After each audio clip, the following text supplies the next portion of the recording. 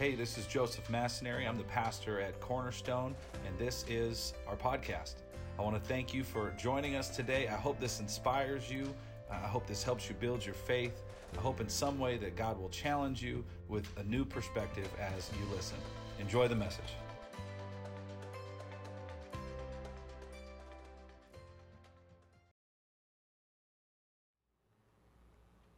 Good morning, church.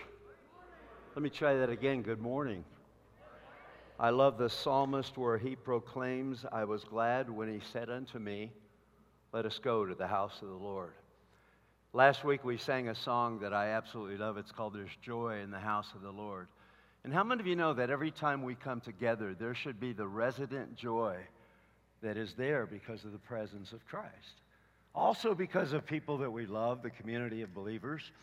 But there's just something about when God's people get together. It's one of my favorite things to do. If you have your Bibles this morning, turn with me, if you would, to the book of Hebrews.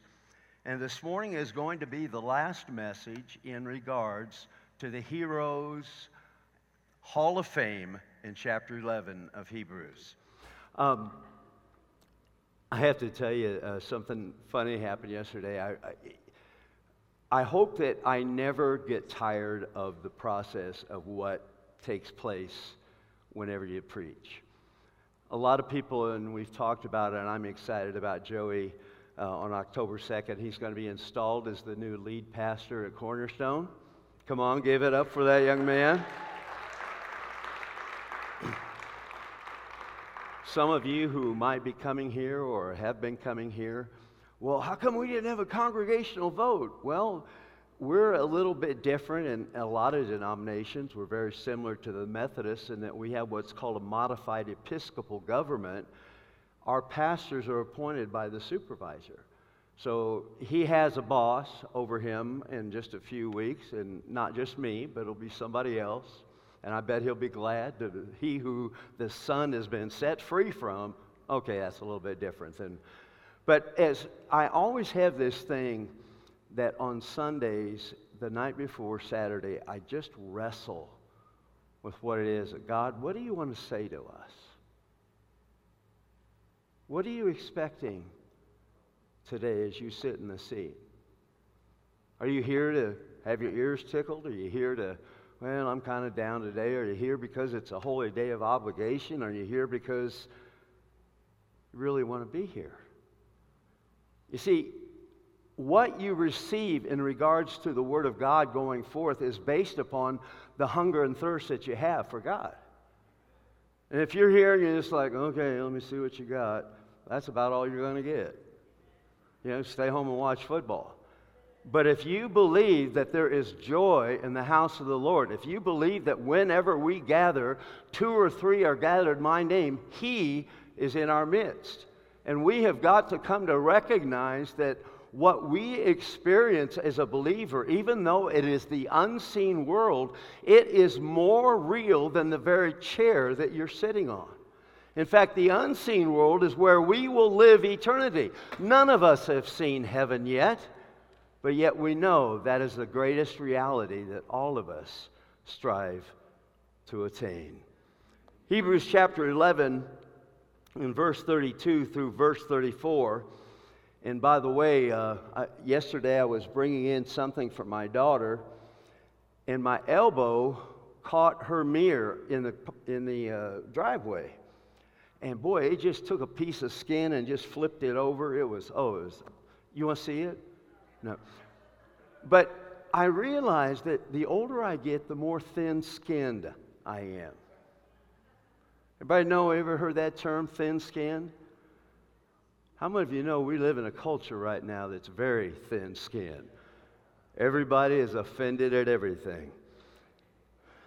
Hebrews chapter 11, verse 32 through 34. What more shall I say?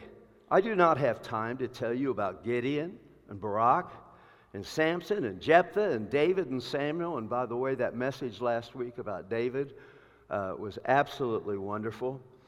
And it says in verse 33, who through faith they conquered kingdoms, administered justice, gained what was promised, shut the mouths of lions, quenched the fury of the flames, and escaped the edge of the sword, whose weaknesses were turned into strengths, who became powerful in battle and routed foreign armies. This morning, one of those heroes that is listed is one of my favorite, and it's the story in the Old Testament of Gideon. And so if you'd be so kind, turn now, if you would, to Judges chapter 6. And we're going to look at the life of Gideon. We're going to look at a person who was a hero. Might we say it this way? He was an unlikely hero. He didn't view himself as a hero or a warrior, but God viewed him as a warrior. And how many of you know that as we come into the Word of God today, that God views us differently than we view ourselves? He sees potential in us when we see failure. He sees expectancy in something happening when perhaps we have no hope for tomorrow. He sees the solution to our dilemma when all we see is the fog of unknowing what the future may hold. You see, we serve a God that believes in His family. And I don't know about you, I hope that every person here today is a member of the family of God. But I got to tell you, sometimes you have to have family business, don't you, with your brothers and your sisters and moms and dads and grandmas and grandpas. And it always isn't perfect. And it's so funny because in the life of the church, we think that, well, we want to be a New Testament church. That's true to a certain extent, but I'll be honest with you. Have you ever read the New Testament? Folks, they were jacked up. They had some real problems. Read the book of Corinthians if you don't think so. Man, there was all kinds of stuff going on. And the way that they would lie, in Ephesians, he tells them to stop killing each other. I know we've had some church disputes at Cornerstone, but I don't think we've ever quite gone that far yet. Now, when we look at Judges chapter 6, it's the story of a man that God appears to through the form of an angel, because he has a message that not only he wants to speak to Gideon, but he wants to use Gideon. He wants to use Gideon in the day-to-day life of the people of Israel to those 12 tribes that had now been scattered over the Promised Land. You'll recall that we had Moses. For 40 years, he led the Israelites through the desert. And so we had Moses' incredible leadership, the pillar of fire at night, the cloud of smoke during the day. Manna from heaven came down, the miraculous opening of the sea of the Red Sea.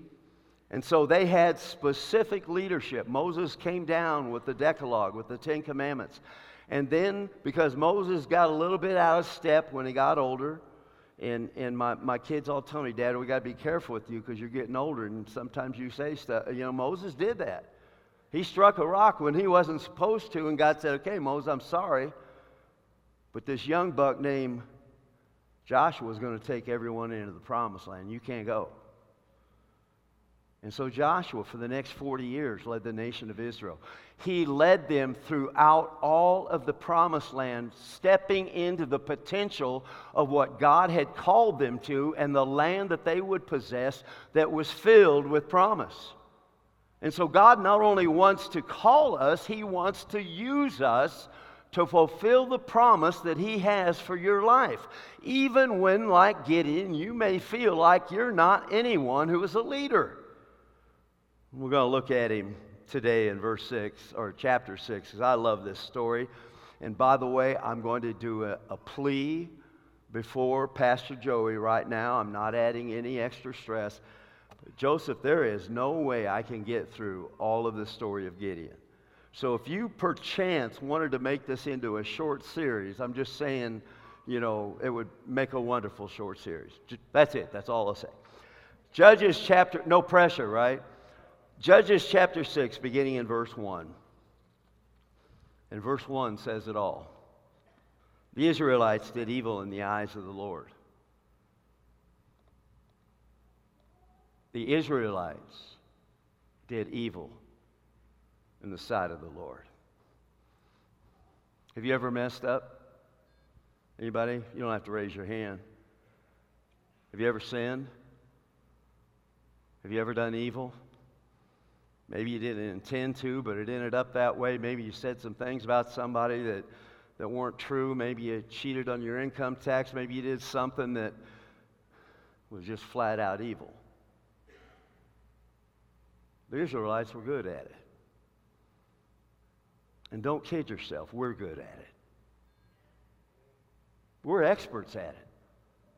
In fact, we learned from the very beginning in Adam and Eve that all have sinned and fallen short of the glory of God.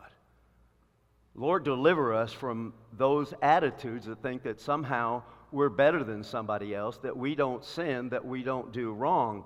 And so the Israelites did evil in the sight of the Lord.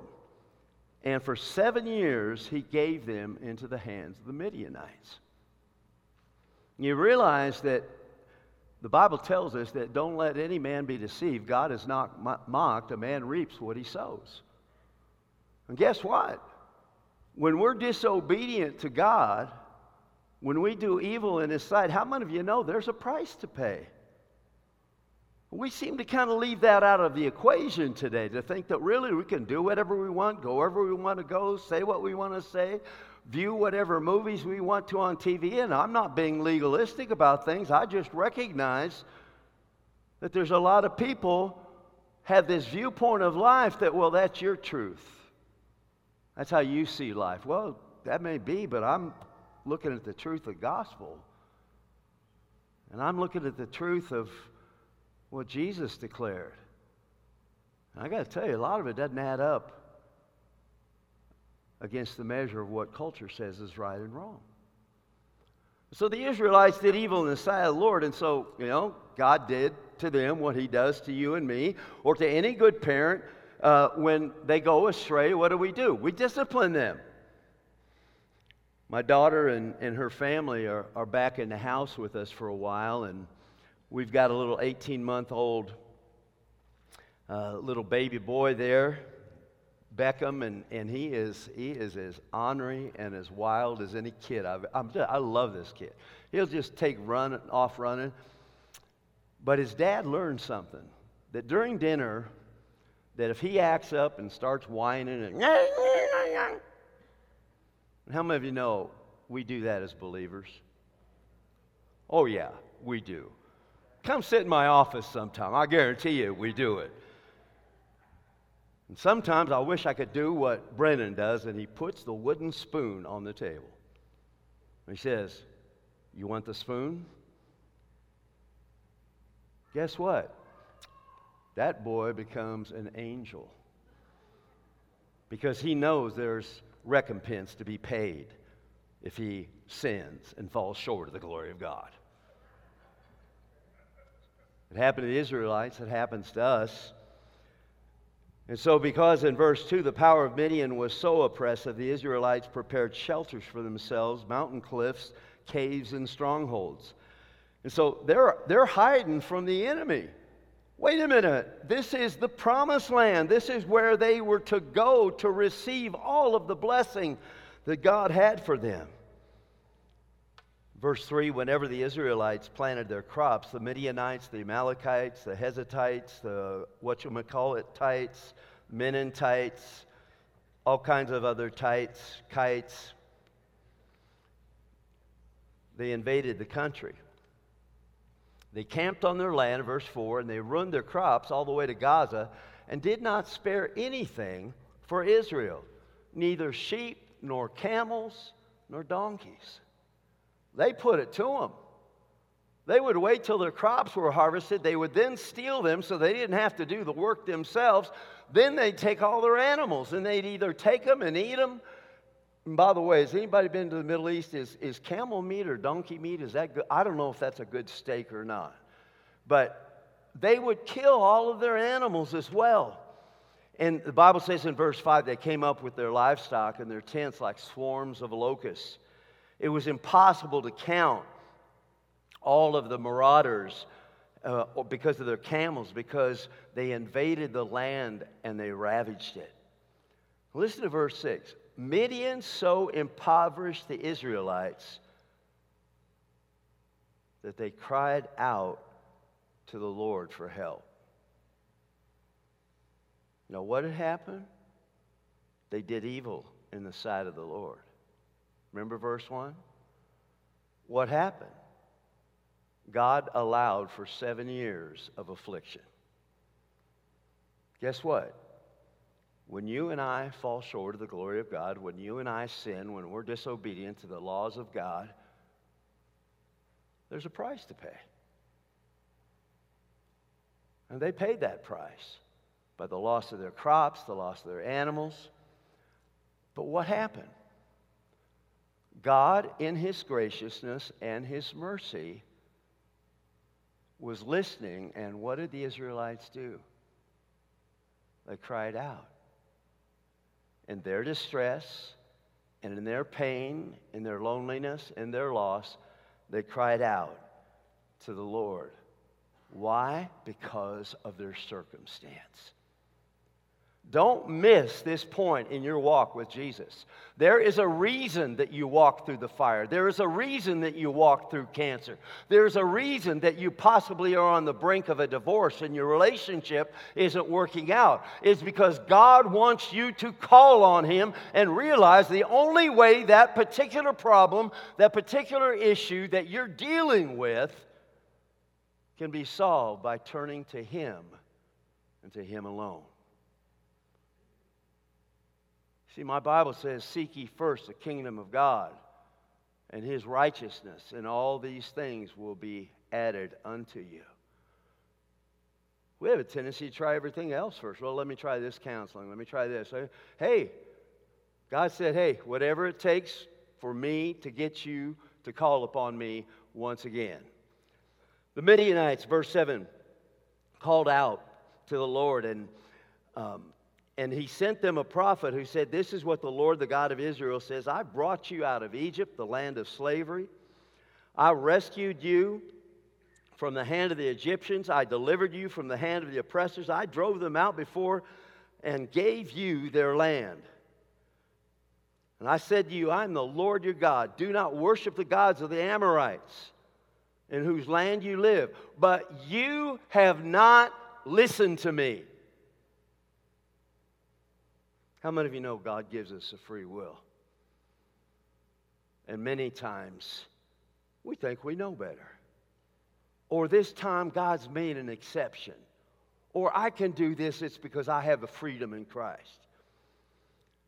Well, it's in this particular situation that God hears the cries of the nation.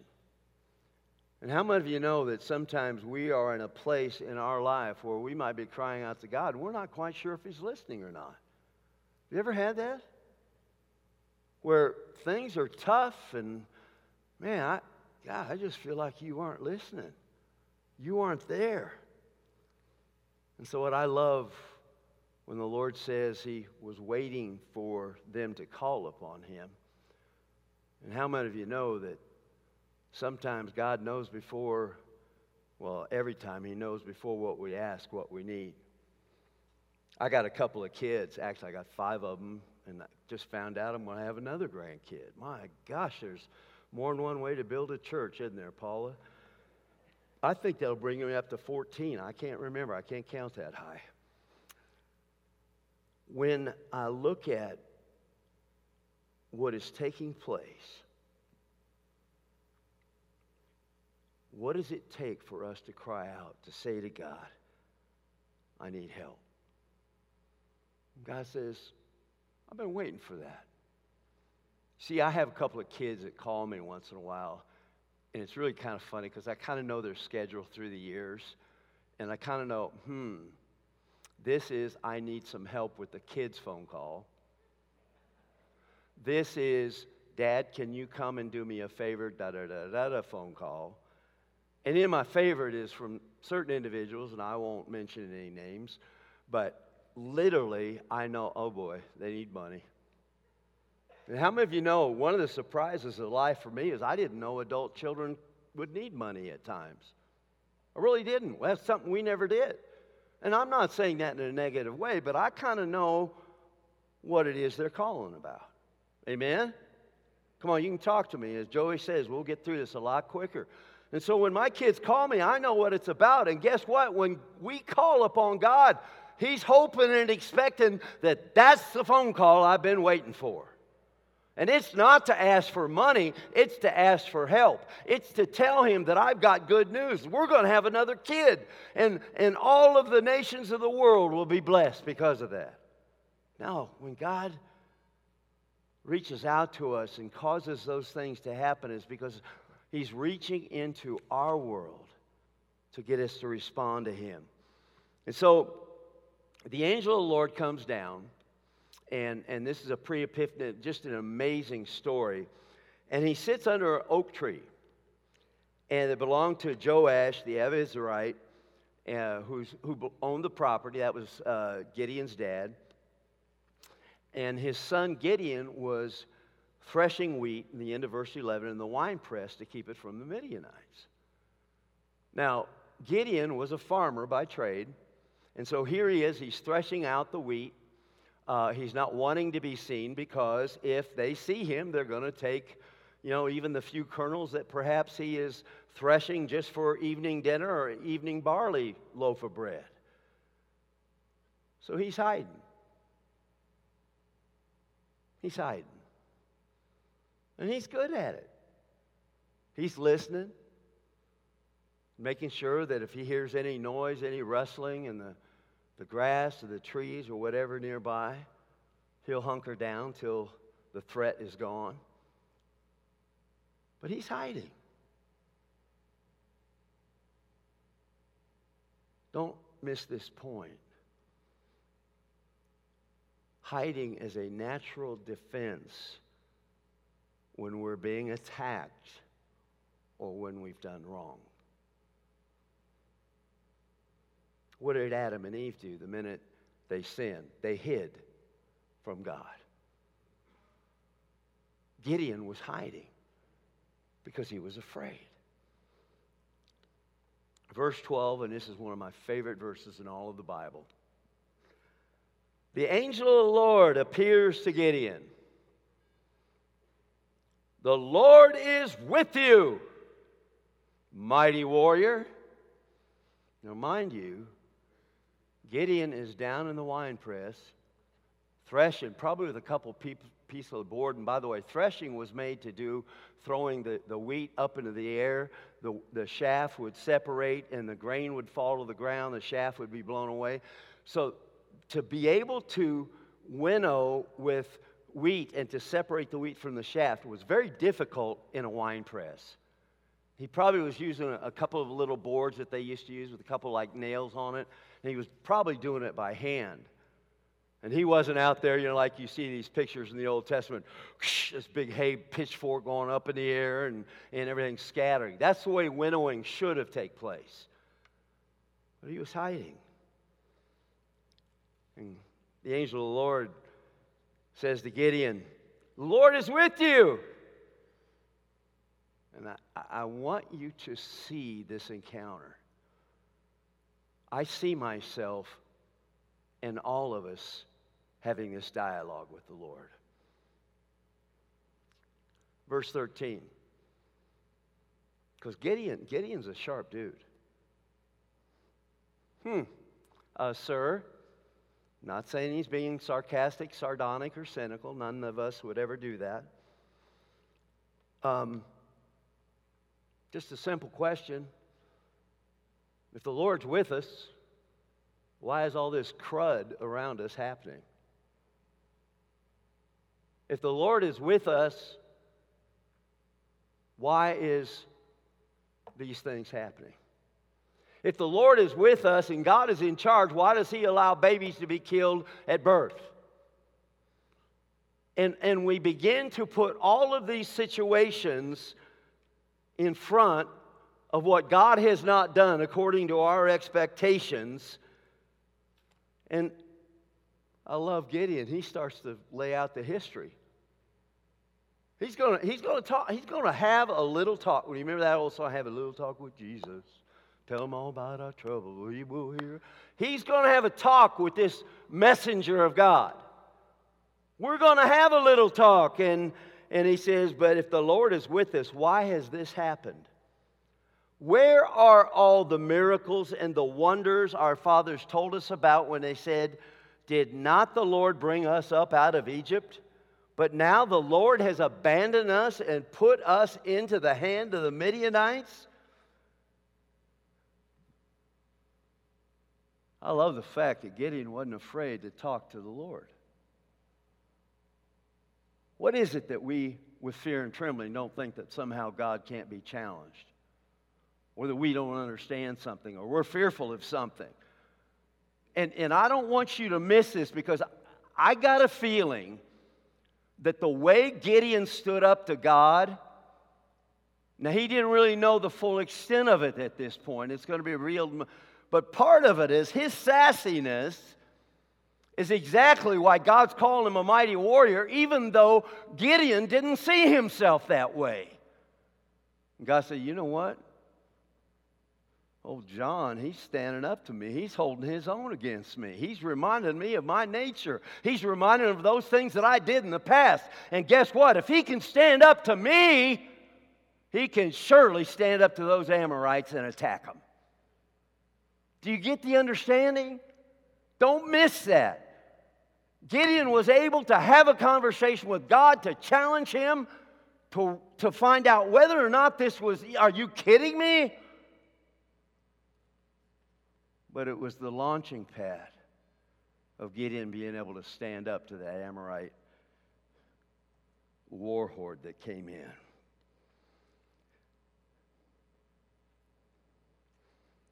But the Lord has abandoned us, into verse 13. Now, I got so excited there I can't breathe for a moment, excuse me.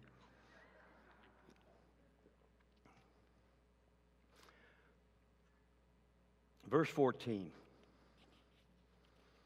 I'll go to my Alexander Scurvy voice. He's the one that reads the Bible. "And now the Lord turned to him and said," gosh, that was, okay, you didn't like his voice. "The Lord turned to him and said, go in the strength you have and save Israel out of Midian's hand." What did God, or what did the angel of the Lord address when Gideon expressed his disdain and the lack of response on the Lord's part? What did he do? He didn't do anything. And the mere fact you didn't answer that question tells me you understand. The Lord turned to him and said, "Go in strength you have and save Israel out of, you have that strength and save you out of Midian's hand." He speed bumped right over the questions he had. And I love that, because the angel of the Lord knew why they were there. They knew their purpose. It was not to answer his arguments, but was to see the power of God demonstrated in delivering the people whom had cried out to God. And the Lord said, "I will be their deliverer. They've called unto me, and I will answer them." Angel of the Lord, could I even say it this way? I don't think God's too concerned about our excuses. And sometimes not even our questions. Because he sees you, he sees me, he sees something that needs to be done in us and through us. And then he says this in verse 4. Verse 14, "Am I not sending you?" Am I not sending you? Now, once again, I see the reiteration. Remember Moses when God said that he was to deliver the nation of Israel from the Egyptians. To my recollection, Moses had 5 different excuses he used. He couldn't talk well. He's slow of speech, you know. And how many of you know when God wants us to do something, we make good excuses? Well, you know, I didn't go to Bible school. You know, I really don't know the Bible that well. I mean, and so we make these excuses and not realizing that God has called us to share the good news of Jesus whenever, wherever he plants us. In the workplace, in the school, in the neighborhood. But Gideon, he's going to start with a few excuses. I mean, but Lord, how can I save Israel? Remember, there's 12 tribes, right? He goes, my tribe's the weakest, Manasseh. They're man, they got no power at all. They're a bunch of sissies. And I love Gideon. I'm the least of my family. You think my family has it bad? I'm the lowest on the totem pole and the lowest of the tribes. So you can't get any lower than low. The Lord answered, Gideon, I'm going to answer your argument again, but I'm going to do so my way. He says in verse 16, I will be with you. I will be with you. Would you say that back to me this morning? I will be with you. Say it like you mean it. I will be with you. The Lord is telling Gideon he will be with him. Don't miss that significance. And the Lord said, I will be with you, and together we will strike down the Midianites. And Gideon said, well, now that I have found favor in your eyes, give me a sign that you're really talking to me. And here we go. Let's make a deal with God, right? You know, Lord, if you would just give me $100 today in the mail, I'll know that you are my provider, that you did miraculous, you know, when we make all these things. And he goes, God, if I found favor, give me a sign it's really you. And please do not go away until I come back and bring the offering. And I said it before. And the Lord said, I'll wait for you to return. So Gideon went in verse 19. And basically what it is, he prepares a sacrifice, a young goat, an ephah of flour. He offers it to the Lord under the oak tree. And then as he does that, the angel of the Lord takes a fire and consumes his offering. And with the tip of the staff, there's fire that comes forth. And then immediately upon that sacrifice being consumed, the angel disappears. And that's when Gideon in verse 22 says, wow, that was the angel of the Lord. That wasn't just some guy checking in by the oak tree and sitting down wanting a drink of water. And he said, I have seen the Lord face to face. And the Lord said to him, peace, do not be afraid. You're not going to die. And so Gideon built an altar there. This incredible prelude of the book of Judges that I want to just put it in a synopsis form very quickly, that after Joshua had defeated all of Israel's enemies, he established all 12 tribes around the promised land. And Joshua had ushered in an entirely new situation in Jewish history and Jewish life. And when he died and those 12 tribes went to different locations, for the first time in the history of over a century, they did not have one central figure who was a godly leader. How many of you know leadership's everything? They didn't have a good leader. Now, Moses and Joshua, you pity the man who's got to come in after those two, right? They're part of the Hall of Fame. Joey told us about that. Their plaques hanging there in Jerusalem. Moses and Joshua, listen to what, both of them were military geniuses. Both of them acted as prime minister of their country. Both of them, in essence, spiritually were the chief rabbi, and both of them were the mediators between all of the people of Israelites, all of their citizens. Take all of that, roll it into one, and that's Moses, and that's Joshua, and now there's nothing. That's a big drop. And that vacuum hits them hard. Because those men kept them focused upon God. We find out in chapter 2 of the book of Judges, if you go back just a little bit previous, 2 generations later, this is where we find Gideon. And we find that they didn't know the Lord anymore. They were worshiping other gods. The Bible says that his anger flared against them. And God said he couldn't turn his back on his condition, their condition. And that is, in essence, what the book of Judges is all about. Stories of men and women who are used mightily not only to defeat the enemy, but to bring the nation restored back to God. How many think that sounds like a good thing? To restore a nation back to the heart of God. I'm going to just touch on something very quickly. But before Joshua died, he conquered 90% of the land. And as he divided it amongst all of the tribes, the center point of Jewish life began to dissipate. And Israel, at one time, had been a united, congruent nation, one people that was united in both purpose and everyday life, in mission and in military strategy. And so here's the problem that began to weave its way into the Israelites as they were dispersed to these 12 different areas. They began to allow, being woven into the fabric of their everyday existence through the decades, that their allegiance was no longer solely to Yahweh, solely to the God who had set them free, solely to the one who had given them the Ten Commandments, solely to the one who said, "There shall be no other gods before me," and solely to the one, "You shall not use the Lord's name in vain."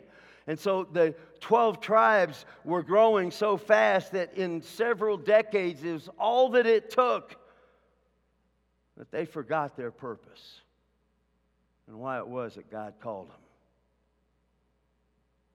They forgot where they came from and how God had delivered them. They wandered from God's law and the covenant vows, where the Bible says in the great Shema in Deuteronomy 6, "Hear, O Israel, the Lord our God is one God. Love the Lord your God with all your heart, your soul, your mind, your neighbors, yourself." They forgot all those things.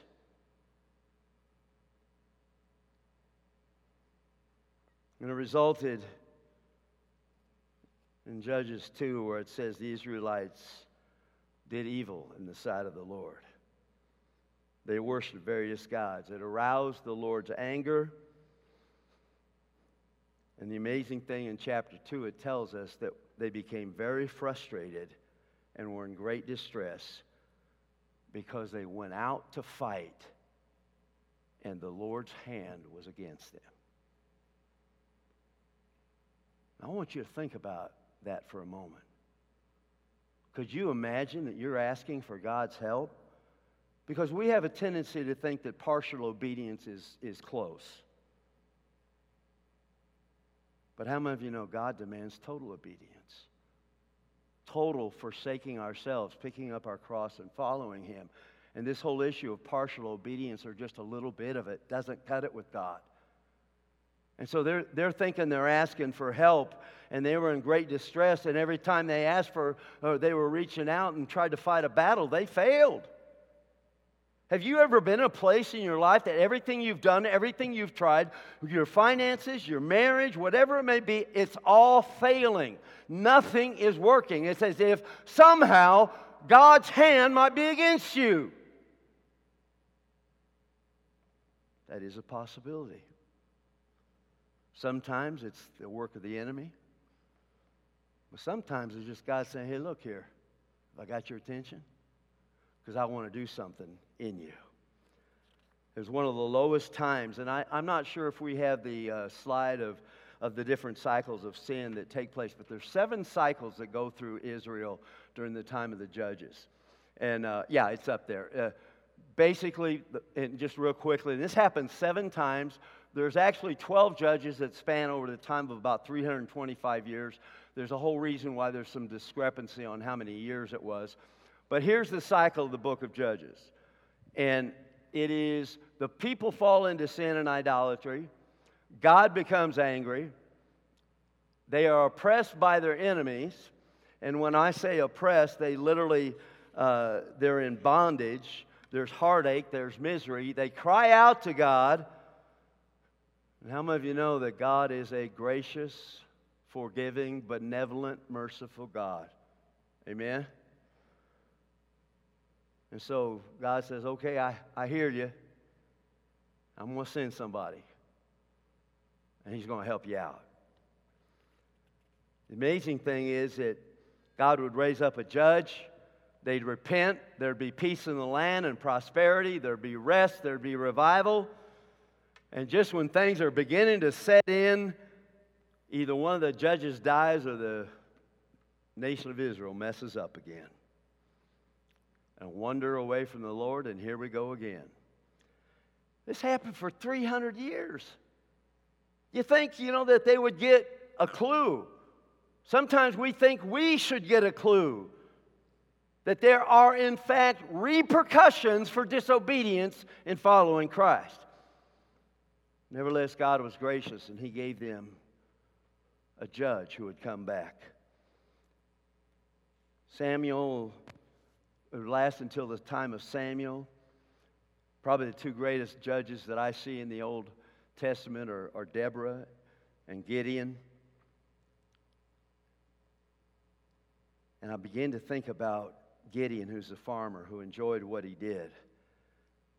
As his borders were being terrorized by the enemy, as he was hiding.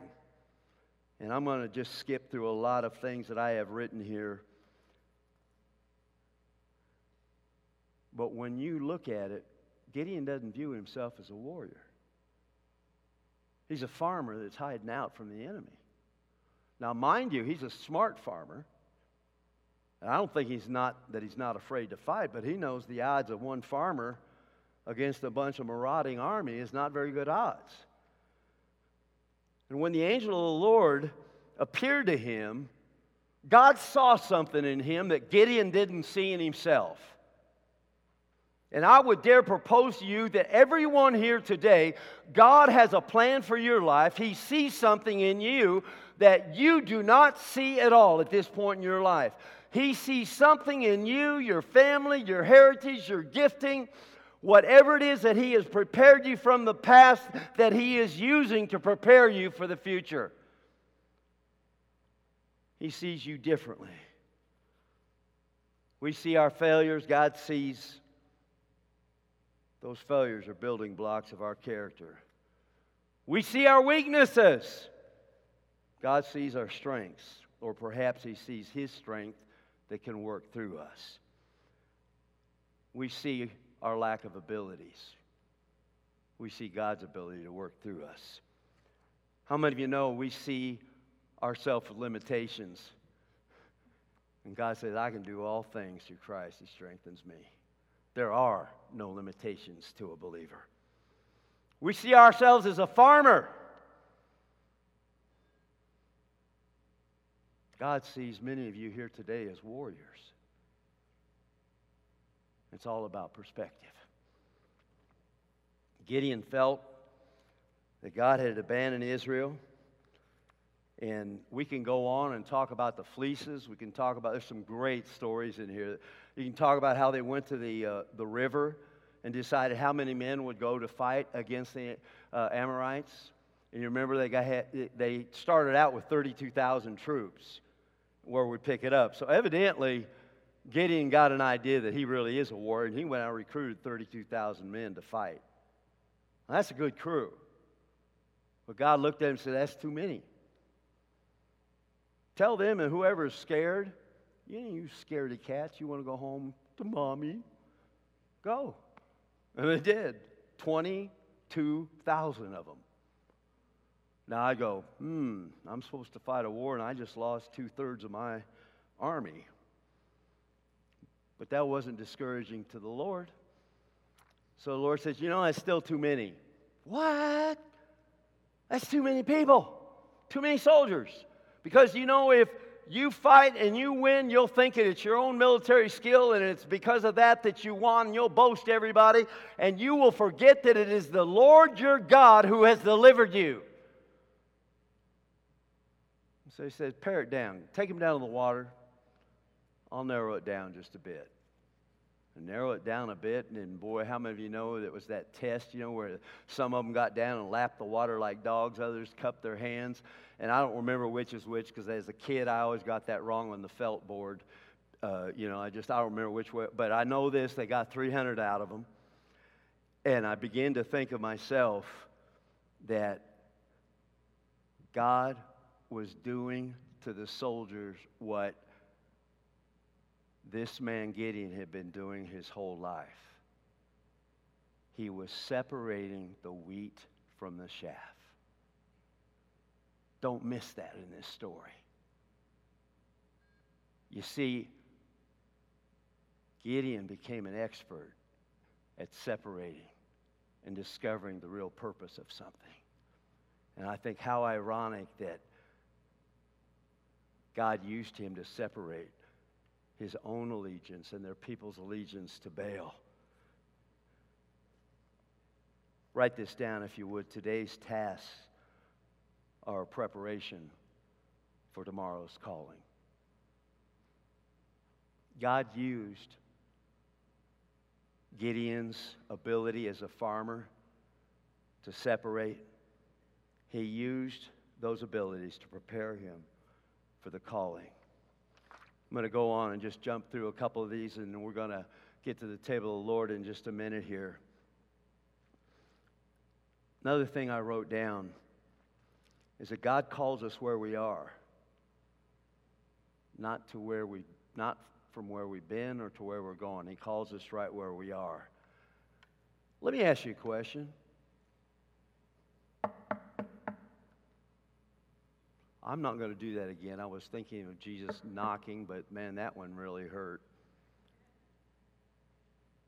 If Jesus called you right now on your cell phone,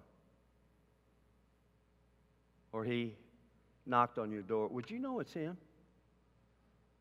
Would you know what his voice sounds like? Do you know what his nuances? Do you know what it's like when the Lord reaches out to call you?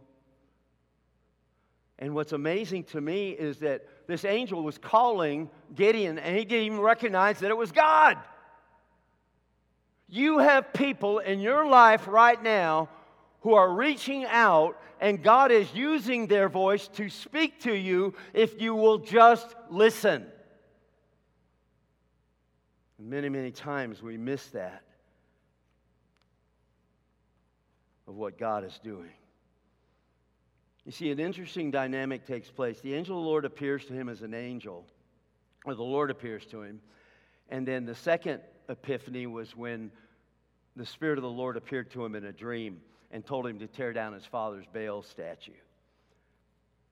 And what I love about this is that the first revelation is that God reaches out to Gideon. Do y'all get that? God reaches out to Gideon. God reaches out to you and me. You did not choose me, but I chose you to go and remain in me and bear much fruit. The initiation of our salvation is from the Savior to us through the cross at Calvary. God is reaching down to let us know that He loves us. And that's what He did to Gideon. He reached out, He found him, told him He's going to empower him. But then, the second revelation was from the dream. He says, now, Gideon, you and me, we're going to walk together. You got to do something I ask you now. I reached out to you. Now I need you to scratch my back. And I want you to get rid of that Baal statue in your house. And I love that because you see, it's the understanding of a love relationship that God reaches down to where we're at. But we have to respond.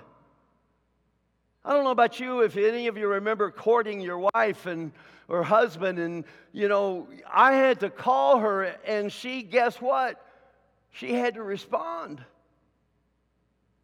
When I first kissed her, oh, thank God, glorious days that were, I looked at that and go, oh my gosh, what if I kiss her and she doesn't kiss me back? Well, how many of you know that relationship's pretty much over? But when I reached out to her, 5 kids later, guess what? She had that same love towards me. And that's the love that God has for us. He initiates it. We respond to it. And He wants us to respond to it. And by the way, if you're out with a person on a date and there's no one responding except the other person or yourself, you're probably a narcissist. Gideon then went on to test God, and I don't even have the ability to deal with all that this morning. But I do know this, and I want to close with this point, and I'm going to ask Danette and Joey if they would come as we prepare our hearts for communion. The angel of the Lord says this to Gideon. Greetings, mighty warrior, mighty man of valor. Now, I could insert anybody's name right now. I can look over at Steve. Steve, a man of valor. Paul, a man of valor. Linda, a woman of valor. Mighty warrior. And we're kind of like, that's all, folks. Are you kidding me? But here's the qualifier, and please do not miss this, because it's essential in your walk with Christ. The third thing I want you to just jot this down, is the Lord is with you. The Lord is with you. Verse 12 says, the Lord is with you, mighty man of valor. And then when Gideon gives his objections, he says, I will be with you. We'll do it together. One of the most delightful times I've ever had in my life. I had the ability to go to see the St. Louis Cardinals play. Two of the young men on the team were friends of my kids. And so we went to San Francisco, and they let us in the back door, and we went into the clubhouse and the weight room and the video room. And, you know, I'm just like a kid in a candy store. Where's Albert Pujols? You know, I'm looking around. And all of a sudden, this big old security guard comes at us. And guess what he's going to do? Gabe, excuse me, sir, this is reserved for the team. We don't allow fans to come in here. And say about back where Mark is at, all of a sudden coming out of the locker room is these two boys. And they look over at me and they see the big guy. And they kind of let it happen a little bit because, you know, they want Pastor Greg to get messed up a little bit, you know. And they said, hey! And they knew his name, you know, Rebecca! He's with me! He's with me. And because I was with them, it changed everything. Because I was with him, I had authority to go where normally I would not go. I was safe under the protection of a security force simply because I knew him and he knew me. Don't ever undersell or under-evaluate the fact that God is with you. The Bible is filled with examples. The Lord said, I will be with you. And yet I think of it in terms of Mark chapter 4 and Jesus, and I want to close with this story. Jesus is out on the boat. They'd spent all day across the Sea of Galilee teaching them about the parable of the sower and all this stuff, and he's tired. And they go across the lake, and a big storm, and they call it a squall, comes up immediately. And what happens is the water starts to go into the boat. These guys are afraid they're going to die. And they look over at Jesus, and what's he doing? Marnie, what's he doing? He's sleeping. He does what your husband does every Sunday afternoon after church. Or sometimes even during the service, I've noticed. Just kidding. John's always alert. He's asleep. Now, don't miss this. Jesus was with them. But they hadn't called out to him. You see, Jesus didn't hear the storm. He heard the disciples cry out for him. Don't ever miss that when you go through a storm. Don't ever miss that. He is with us in the storm.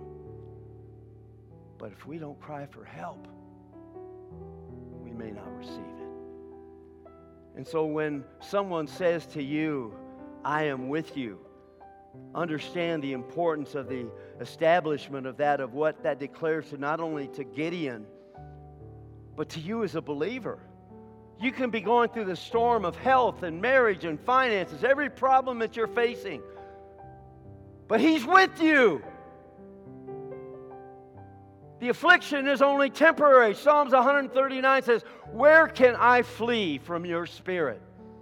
Joshua 1:9, be strong and courageous. Do not be frightened, for I am with you.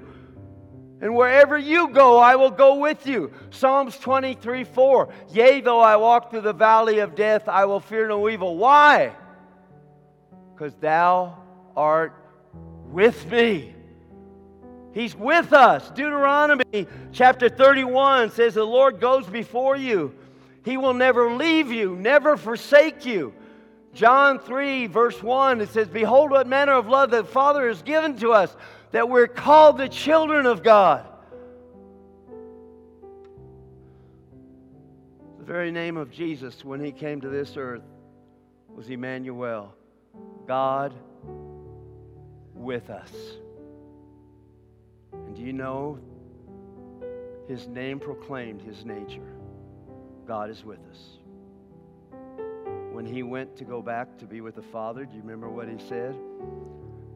Lo, I will be with you always, even to the ends of the ages. The proclamation of who Jesus was, His very purpose, was shown there in Bethlehem. And it was reminded of when He left, He'll always be with us. I want to say to you from the heart of God this morning, the Lord is with you. The Lord is with you. And if God be for you, who can be against you? Let's pray, shall we? Heavenly Father, thank you that you're with us. Thank you that whether we go to the right, the left, the north, the south, that you're there with us. Believing in us, hoping, wanting and desiring for us to turn our hearts to you, to call you for our time of need.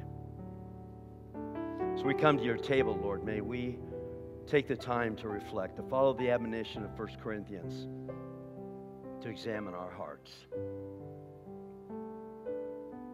Let's begin to do that. Thank you for joining us today, and a special thanks to those who give to Cornerstone. You know, it's because of you, our ministry, it's possible. You can click the link in the description to give now, or visit us at cornerstonelv.com. And if you enjoyed the podcast, you can subscribe, you can share it with friends, share it with family, help us spread God's word. You can also join us live every Sunday. We invite you, 9 a.m. or 11 a.m. We stream service live. Thank you again for listening.